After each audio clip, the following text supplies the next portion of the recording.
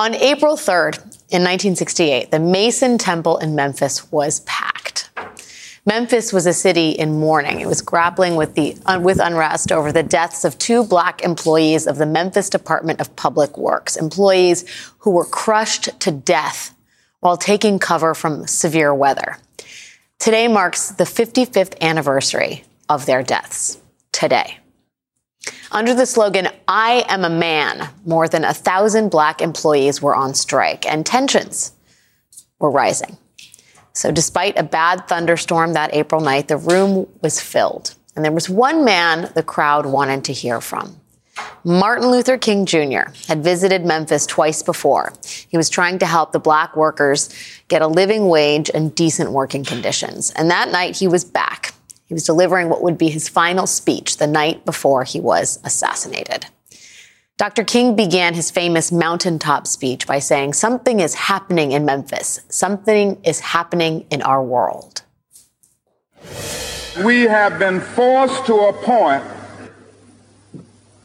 where we are going to have to grapple with the problems that men have been trying to grapple with through history, but the demands didn't force them to do it. Survival demands that we grapple with them. And the human rights revolution, if something isn't done and done in a hurry to bring the colored peoples of the world out of their long years of poverty, their long years of hurt and neglect, the whole world is doomed.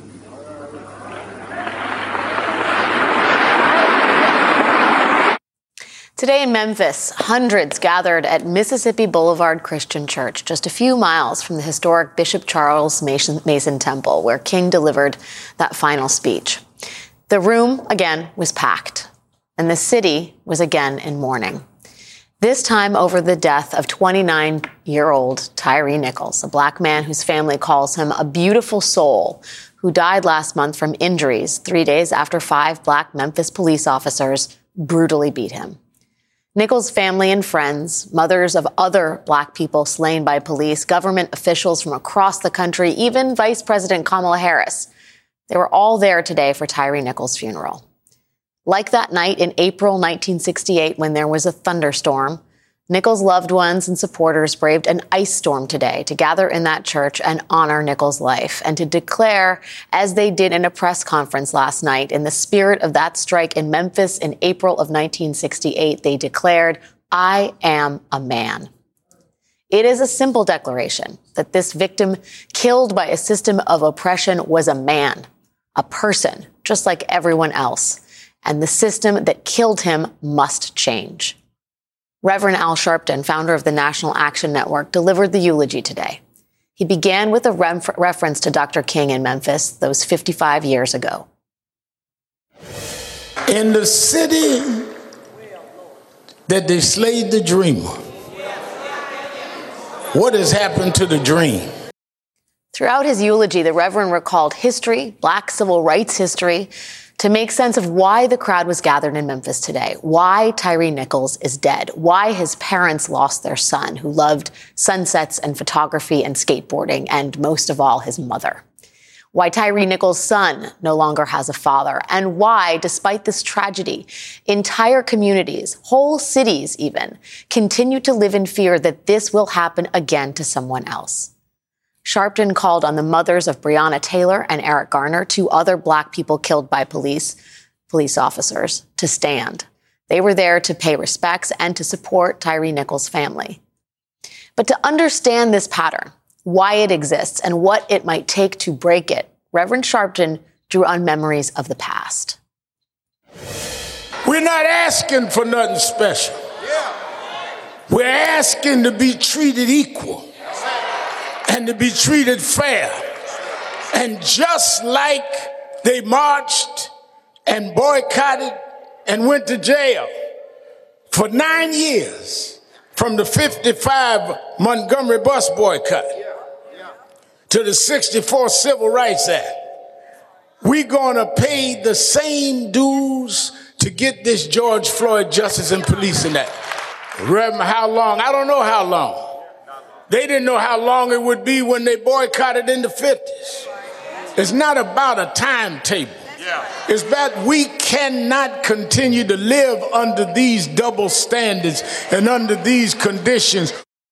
Those references to the 1955 bus boycott against segregation, which preceded the 1964 Civil Rights Act outlawing discrimination in public spaces, those were references to hard-won civil rights victories. They were meant to solve systemic problems in the American social fabric, ones that specifically disenfranchise Black people.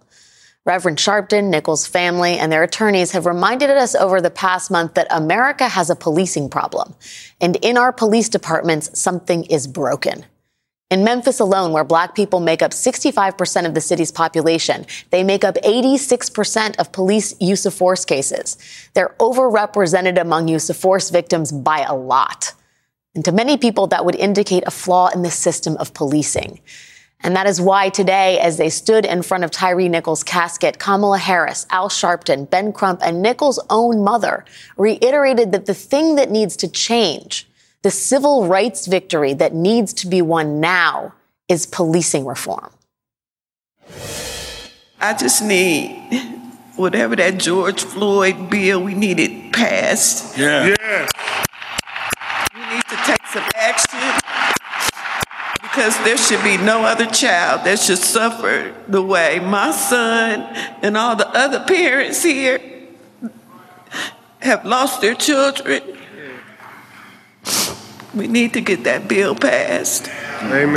Because if we don't, that blood, the next child that dies, that blood is going to be on their hands.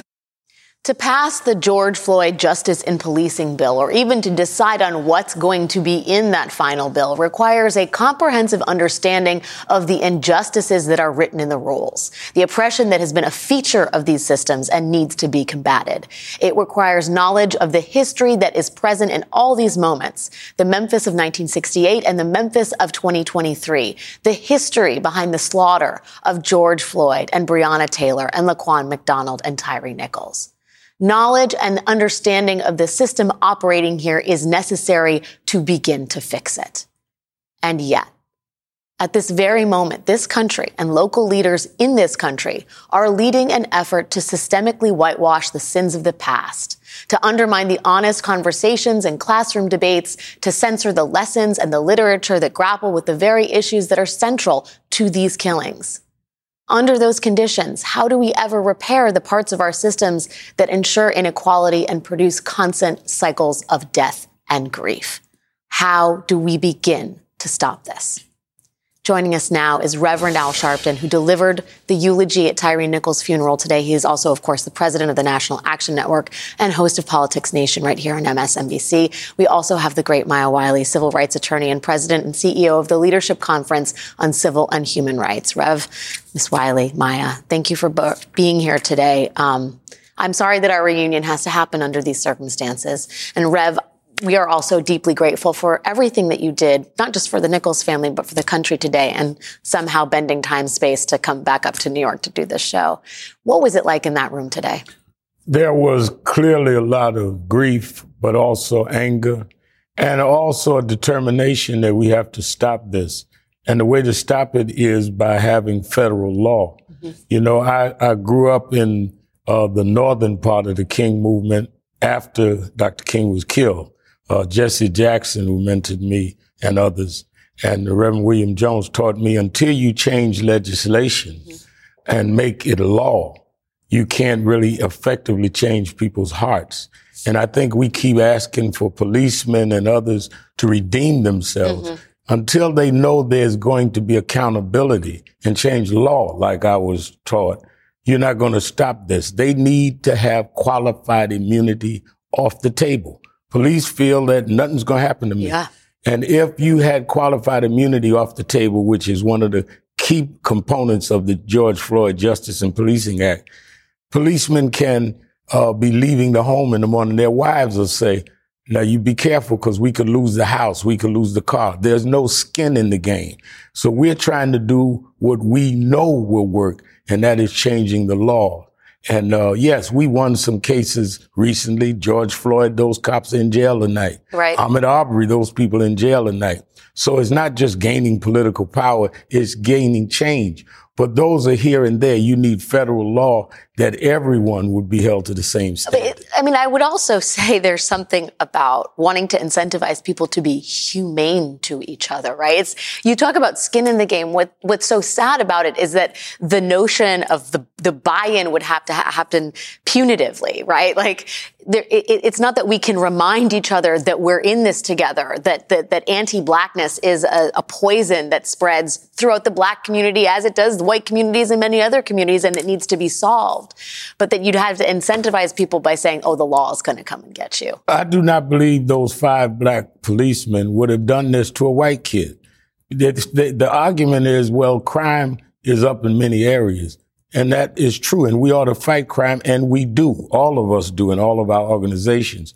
But the fact is, on the white side of town, how to keep crime down without brutalizing and killing people. So use the same police force. It's not a different police department. Mm-hmm. On our side of town, what works there will work here if we are respected. And I think that what's so egregious about this is just 10 minutes away from where Dr. King was killed, fighting for city workers, and police are also city workers. You have 5 black cops who wouldn't have had a job if it wasn't for the Martin Luther Kings of the world beat a black man to death. I don't care what they come up with on social media is the reason. They beat a man to death who was unarmed and had not committed a crime. Maya, I can't get over that backdrop that the Rev so beautifully articulates, and what is happening in terms of the culture wars that are being perpetrated, I won't use any other word for it, in states like Florida, where you have a governor who is intent on erasing what to me feel like the gains of the civil rights era, the gains of the last 20 years, the cultural progress, the racial progress. I mean, how do you square the censorship that's happening in classrooms, the denial of history, the denial of conversation around the sins of the past and systemic oppression, and what we see here playing out on the street, which is evidence of systemic oppression, of systems that are flawed? Because it's not a square, it's a circle. And that circle is exactly what the Rev is saying, which is we have a system of laws and principles that have not been equally applied. When we have achieved some measure of equality, of equal achievement, of getting some fairness, it's because we had to fight for it, even when it's inscribed in law. Mm-hmm. I mean, the Voting Rights Act had to be passed in 1965, proud to lead the coalition that helped get that passed in combination with civil rights organizations across the country. But it was not because, and the Rev, you've said this on voting rights, there was always a constitutional right to vote. So just like policing, there was always supposed to be the laws of protection. It's how we apply them. And your point about humanity, how can we have humanity when we don't learn our history? Yeah. Because to your point, part of what we just saw in the news today out of Florida was, the College Board with a curriculum, an advanced placement curriculum on the first day of Black History Month, yes, on Black history. But what the link that DeSantis is trying to break, and that too many politicians pushing division, using race or sexual identity or any other number of things as a wedge between us, is to deny that our history is at all connected to the experiences we're having. So let's remember, what is historic today is not that Tyree Nichols is dead. That is common. What is historic is that anyone is paying any price for it. That's what's historic. That's right. It was historic when officers went down for murder for George Floyd's killing. That was historic. Being killed by police for driving while Black is not historic. Is not. It's really... And I understand where you're coming from. And I understand how Memphis is being sort of held up. Ben Crump has said this should be a template. The sort of alacrity with which the system's moved to charge these officers, to fire these officers, to release the videotape, that should be a model for the nation. for the next time a black person is killed by police. It's the next time, the expectation that, oh yes, there will be another innocent black person that's killed by police sometime in the near future, and we hope that law enforcement moves quickly to punish them. That's the part that I think is still so difficult to handle, to swallow, to just abide the notion that this violence continues, but maybe the circumstances around it can be made better. And we can't do it police department by police department or state by state. It must be federal law. That's why I said what I said Reverend Jackson, Reverend Jones taught me. You've got to change the laws. Mm-hmm. We were raised in this. Her father was George Wiley, head of National Welfare Rights Organization. I was raised, as I said, in Operation Breadbasket. We were taught, drilled in this, because we don't get anything out of this other than to try to do what is right. And what is right is to change the law. Otherwise, 20 years from now, what do we have? A lot of marches that achieve nothing that fundamentally changed how society operates to protect its citizens. You need law to do that. There was an important lawmaker at the funeral today, the Vice President of the United States. She herself emblematic of progress this country has made. You asked her to speak.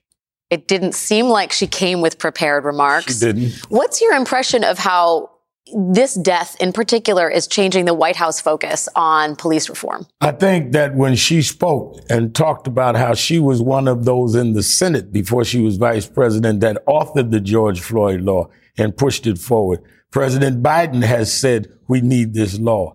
Now we need the Senate. We need all of the Democrats and some well-meaning Republicans to say we can't keep being episodal and keep going from one death to the next. We need, the issue now is voting rights and police reform. That is the civil rights challenges of the 21st century. We must meet the challenge. Do you think do you think we are in agreement on that, those of us who want to see change, that this is a civil rights battle of our era? Yes.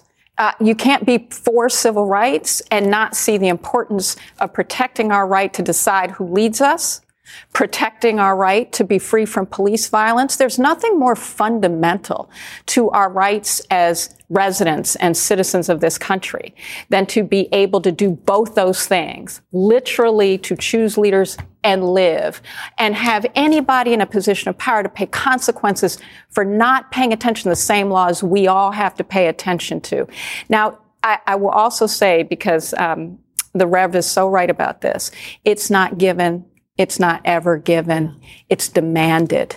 Change and laws are demanded. And when we see the laws are not equally applied, that's why we have to have new laws that says, we figured out how you found a loophole, now we're going to close it. And when we see any politician of any party who claims to be in favor of civil rights, but lies about whether or not there's voter fraud, or lies about whether or not closing poll sites in black communities keeps black people from being able to vote, or lies when you have police officers at polling sites and suggest that you are not making people afraid to go cast their ballot, when the very reality of the black existence is that you're safer if you avoid the police. That is not a democracy.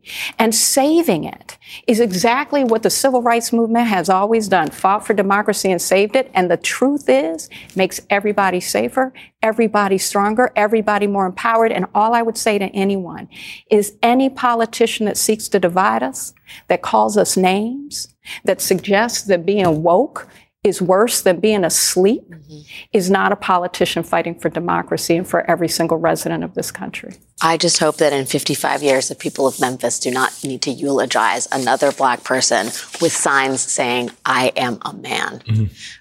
Reverend Al Sharpton, Maya Wiley, thank you both for being here tonight. I am deeply appreciative of your words of wisdom and the fights you fight for all of us. Thank you, Alex. When we come back, House Republicans have put firebrand Jim Jordan in charge of the subcommittee to investigate what they are calling the weaponization of the federal government. And now Democrats have chosen who will be going toe-to-toe with them. Plus, a look at the elephant in the room. Literally, the elephant. Donald Trump wants the 2024 Republican presidential nomination all to himself. But the rest of his party? Maybe not so much. That's next.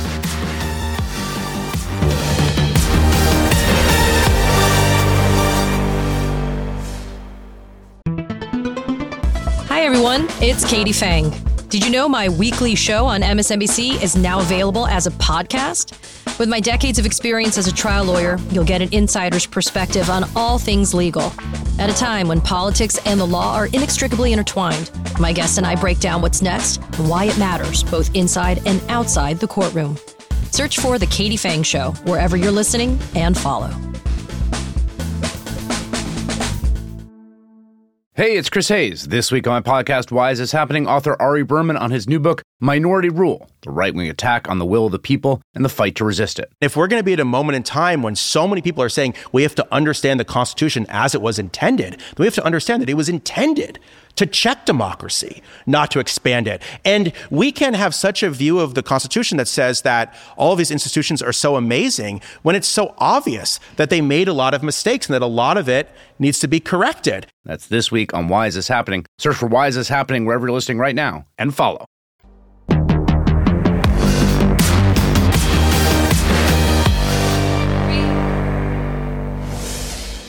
Donald Trump is about to get his first bona fide competitor for the Republican presidential nomination in 2024. Today, the Charleston Post and Courier was the first to report that former South Carolina Governor Nikki Haley is running for president and will officially announce her campaign 2 weeks from today.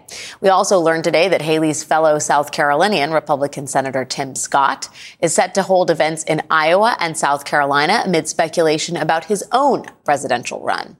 And yesterday, former Maryland Governor Larry Hogan told Fox News that he is also giving very serious consideration to his own run in 2024. It is clear that Trump's early entry into the race has failed to dissuade potential challengers ahead of what could be a crowded primary field. But right now, polling continues to show that the only potential candidate who's within spitting distance of Donald Trump is Florida Governor Ron DeSantis, who has yet to declare his own candidacy. Now, today, Governor DeSantis continued to press the issue Republican primary voters apparently care most about, and that issue is owning the libs. And we just added, because I think it needs to be done, no tax permanently on gas stoves. They want your gas stove, and we're not going to let that happen. They're not going to let that happen. That was Florida Governor DeSantis today announcing that his big new policy plan for the state of Florida is 6% off your gas range when you use the coupon code DeSantis. Believe it or not, that kind of politics gets you second place in the early Republican primary. But let us be clear. Let us make no bones about this. The frontrunner as of now is still Donald Trump. And the Republican strategy for defeating Trump, preventing him from being the nominee, if you will, is to essentially sit around and hope something bad happens. As The Atlantic's McKay Coppins reports in a new piece for The Atlantic, ask Republicans how they plan to move on from Trump, and the discussion quickly veers into the realm of hopeful hypotheticals. Maybe he'll get indicted and his legal problems will overwhelm him. Maybe he'll flame out early in the primaries or just get bored with politics and wander away. Maybe the situation will resolve itself naturally. He's old, after all. How many years can he have left? Joining us now is Josh Marshall, founder and editor-in-chief of Talking Points Memo. Josh, thanks for being here. Thanks for having me. Start with a question that confuses me, and that is, which Republican Party do Nikki Haley and Larry Hogan think they are running to potentially be the titular head of? Because it's hard for me to imagine, and Mike Pence for that matter, it's hard for me to imagine any of them having any base of support in the GOP. Is this a fool's errand, or do you think they might be onto something? Well, I can't imagine Nikki Haley would win the nomination, but at least she's somewhat in line with the politics of the current Republican Party. Hogan, he's almost like, he's certainly considered an honorary Democrat by a lot of Republicans. So, they're not going, neither of them are going anywhere. What really strikes me most about, if you can call it this, kind of incipient primary campaign, is that everything, even though Donald Trump is clearly much weaker than he was, he's having a hard time raising money. He doesn't, his polls aren't as good. He's got people, who are willing to challenge him and stuff like that. But the whole race is still defined by him. Everything about Ron DeSantis is just, he's the one who might be able to get rid of Trump. He's the there's Trump, there's the get rid of Trump right. candidate.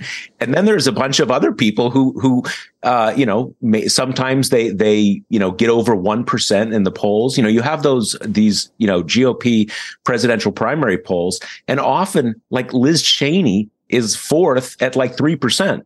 Right. So people like Nikki Haley and Mike Pompeo, they're all at like 1% or like 0%. So, yeah, that is really the thing right now. Clearly, Donald Trump is a lot weaker. He's got all these legal problems. You even see in some ways in his events now, he's kind of off his game. He doesn't quite have it the same way. But still, for the GOP, it's like, dragging around a half-ton anchor on your motorboat. Right? You don't. It's not that you're going to go down to the bottom of the river and go down with the anchor, but you can't really go anywhere else either. And that's really kind of where it is, and that's why I think it's possible. I'm not saying it's likely, but it's possible. We're going to have this primary campaign. Donald Trump is going to end up pulling 30% in each of the primaries, pretty similar to what he did in 2016.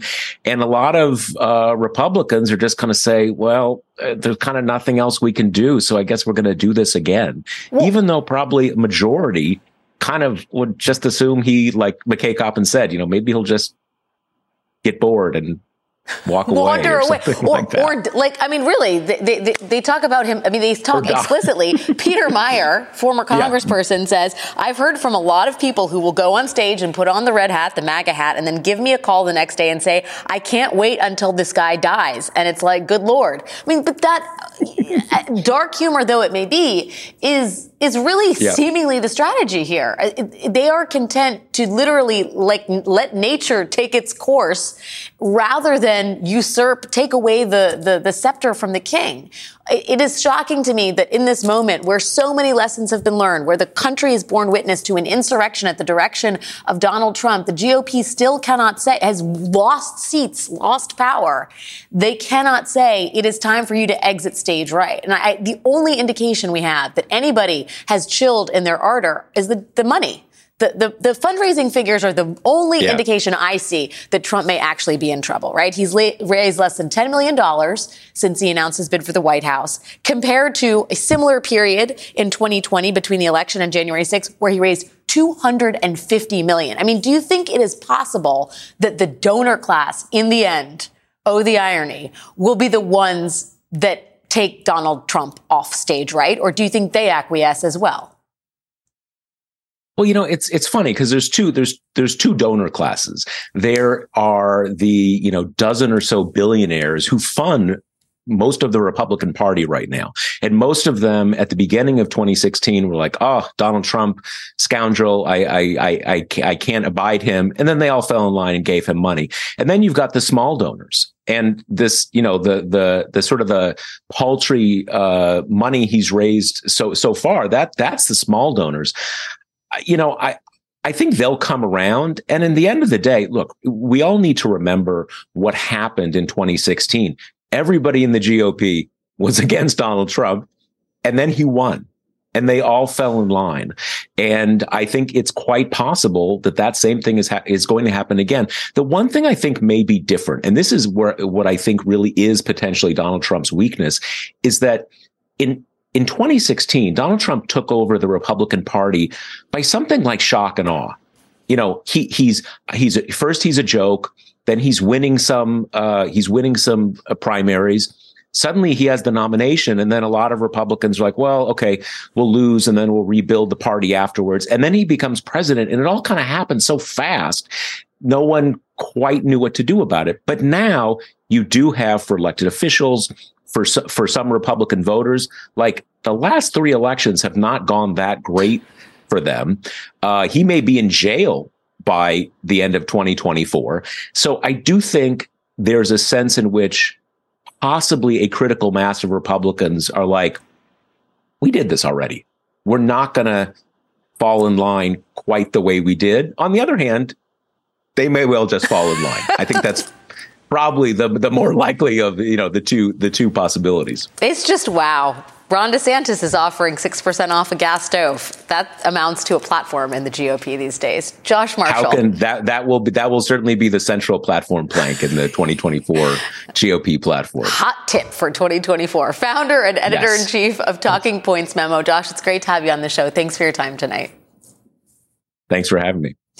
When we come back, we will talk about what the FBI was doing at President Biden's vacation home today and what they did find and what they did not find. Plus, House Democrats pick their members for the Republicans' new subcommittee on the so-called weaponization of the federal government. And two of their picks were heavy hitters for each of the Trump impeachment proceedings. I'll talk to one of them coming up next.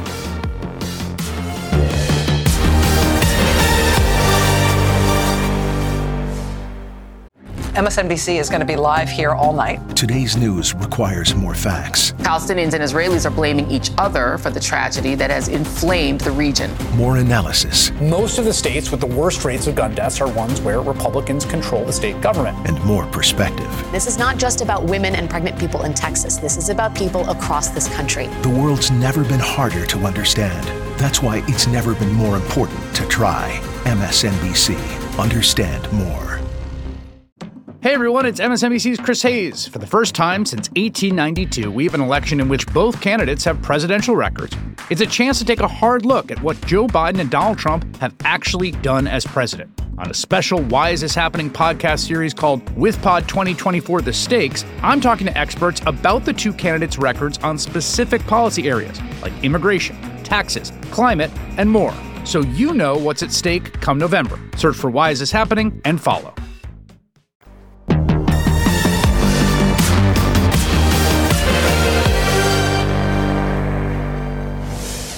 Today, we learned the new Republican-controlled subcommittee to investigate the so-called weaponization of the federal government will have 9 Democrats sitting on the panel. Congresswoman Stacey Plaskett was selected today by House Minority Leader Hakeem Jeffries to be the top Democrat on that committee. You might remember Congresswoman Plaskett was one of the 9 impeachment managers during Donald Trump's second impeachment in 2021.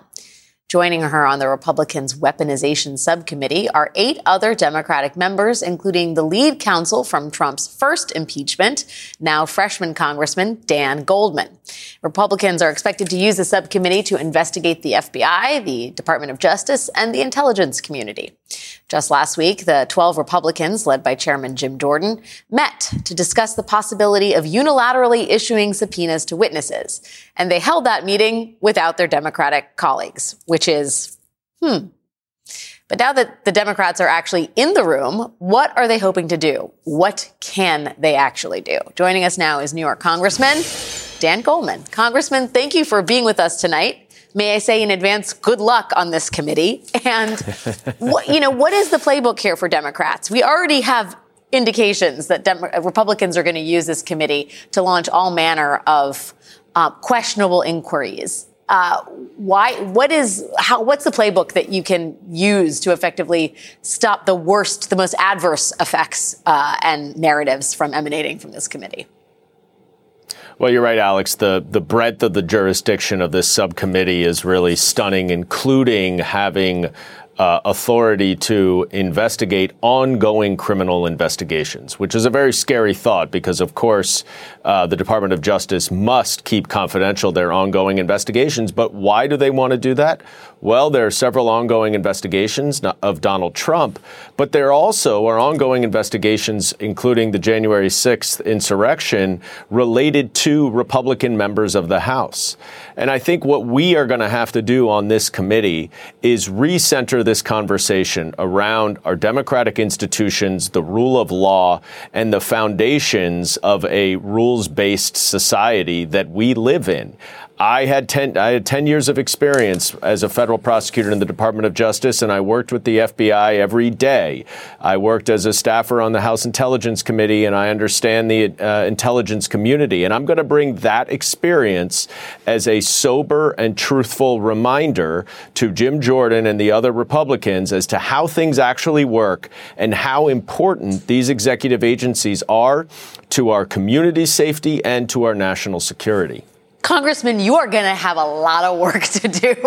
But with that mandate, that this subcommittee is supposed to be investigating the weaponization of the federal government, there is actually an investigation that I think is warranted, and that is the Durham investigation over at DOJ. The New York Times had some explosive reporting on the ways in which then Attorney General Bill Barr, what sounds like colluded with the with John Durham, the special counsel who was retained to investigate the origins of the Trump-Russia investigation.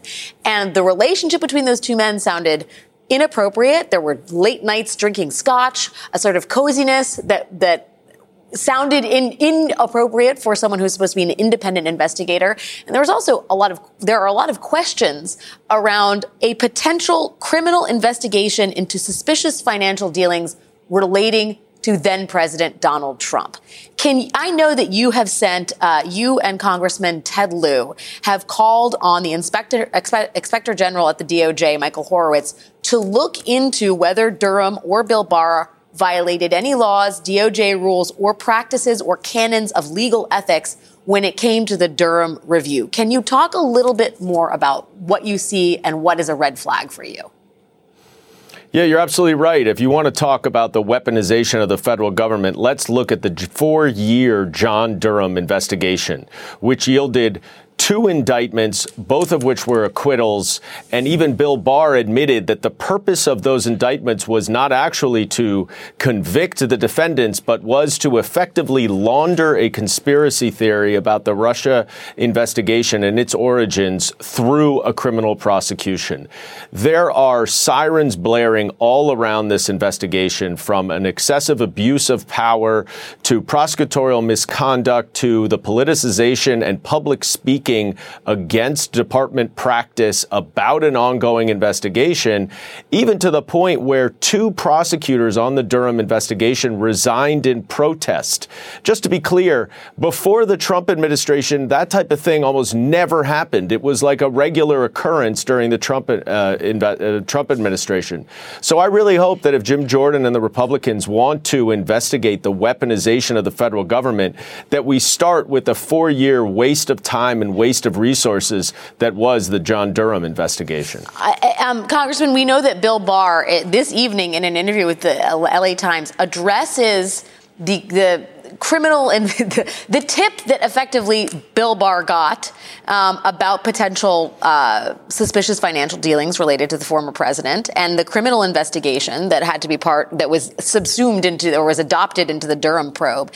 Bill Barr is saying that tip was not directly about Trump. That's a direct quote from the story. And it was folded into Durham's inquiry because it did have a relationship to the Russiagate stuff.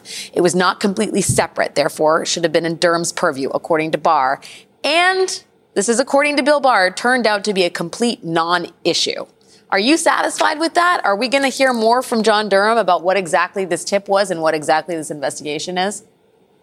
We better. Bill Barr should not be talking about it. He's not the special counsel. It's an independent special counsel. He should not be talking about any of this. He's not the attorney general. So we better hear from John Durham in his report everything about that tip. And I certainly hope that we will get more information about that. Bill Barr is continuing on his reputation laundering campaign, where he claimed that it doesn't hold water, that there was a thin rationale for opening this investigation. He's right. It doesn't hold water. There was no reason for it. The Inspector General did an investigation of this exact topic.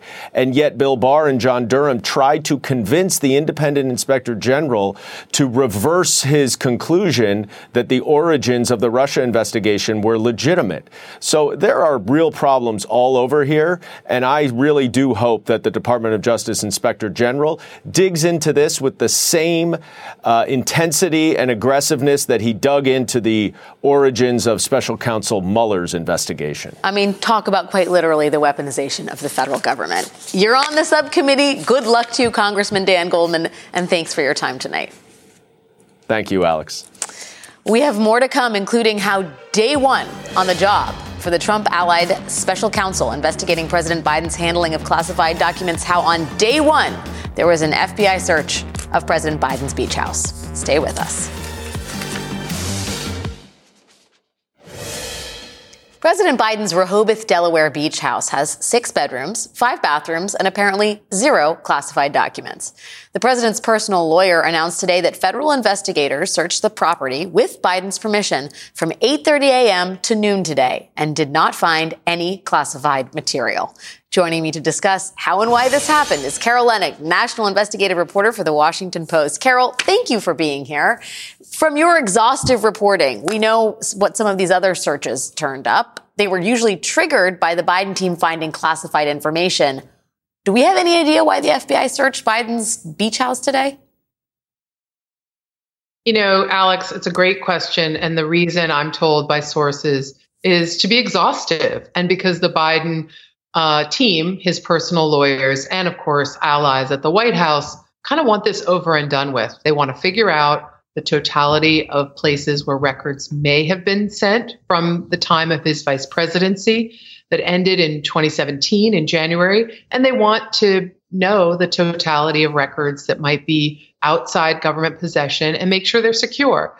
You know, I think you've made this point really well before, which is that the Biden team, as soon as they first found records in November of this past year, they alerted the government officials responsible for securing such documents at the National Archives.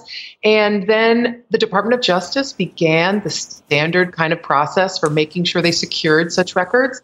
They told the Biden team to hold up, let them know all the places where records could have been sent, and to stop reviewing and searching for any classified records. The result has been politically painful for President Biden because it's been a drip, drip, drip of discoveries. But behind the scenes, I am told this is all about cooperating with the Department of Justice and trying to defer to them in their searches. We think today was the first day of work for the special counsel, Robert Hur. Do we think there is any coincidence in the timing of this search of the beach house and his first day? What is your expectation as far as what he might be doing in his first week or weeks on the job?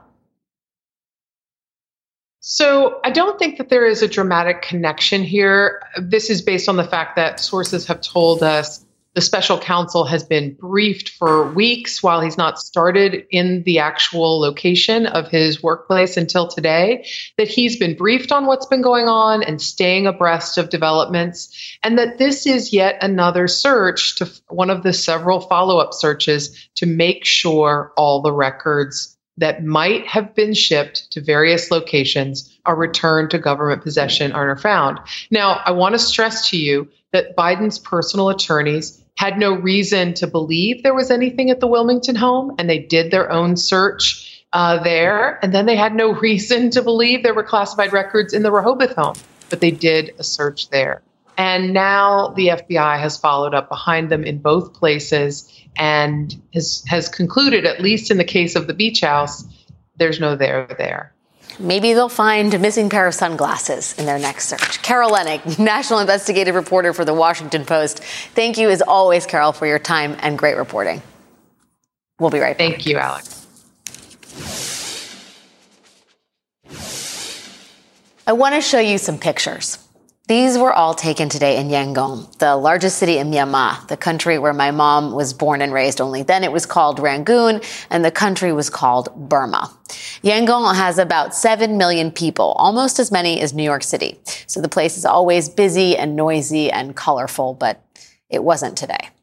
Today, people in Yangon and all over Myanmar stayed home to silently protest the violent military coup that razed the country's path to democracy 2 years ago. This silent protest might not be enough to kick the military out, but for those people living under the struggle of Myanmar's military dictatorship, silence is a way of saying you can rule the country, but you can't rule us. Since the military took over, the level of violence, especially in Myanmar's countryside, has reached the level of a new civil war. Soldiers are bombing and burning villages and raping women. In the city, activists and politicians are being arrested and tortured and executed. According to local watchdog groups, nearly 3,000 civilians have been killed since the army assumed power. Thousands more have been arrested. And while all of this is important to report, you should also know that much like it happened here in the U.S., this all began with a lie. Unwilling to accept the results of the 2020 election, the military claimed election fraud, a claim that was not backed up by objective election observers. They then arrested many democratically elected leaders and staged a coup. Soon after, they declared a state of emergency and promised to resume holding elections after the emergency ended. 2 years later, that emergency status was extended again today, which means no elections will be held in the near future. Myanmar, Burma, my mother's country, continues to be a dictatorship, and it is a lesson to everyone who takes democracy for granted. That does it for us tonight. We'll see you again tomorrow.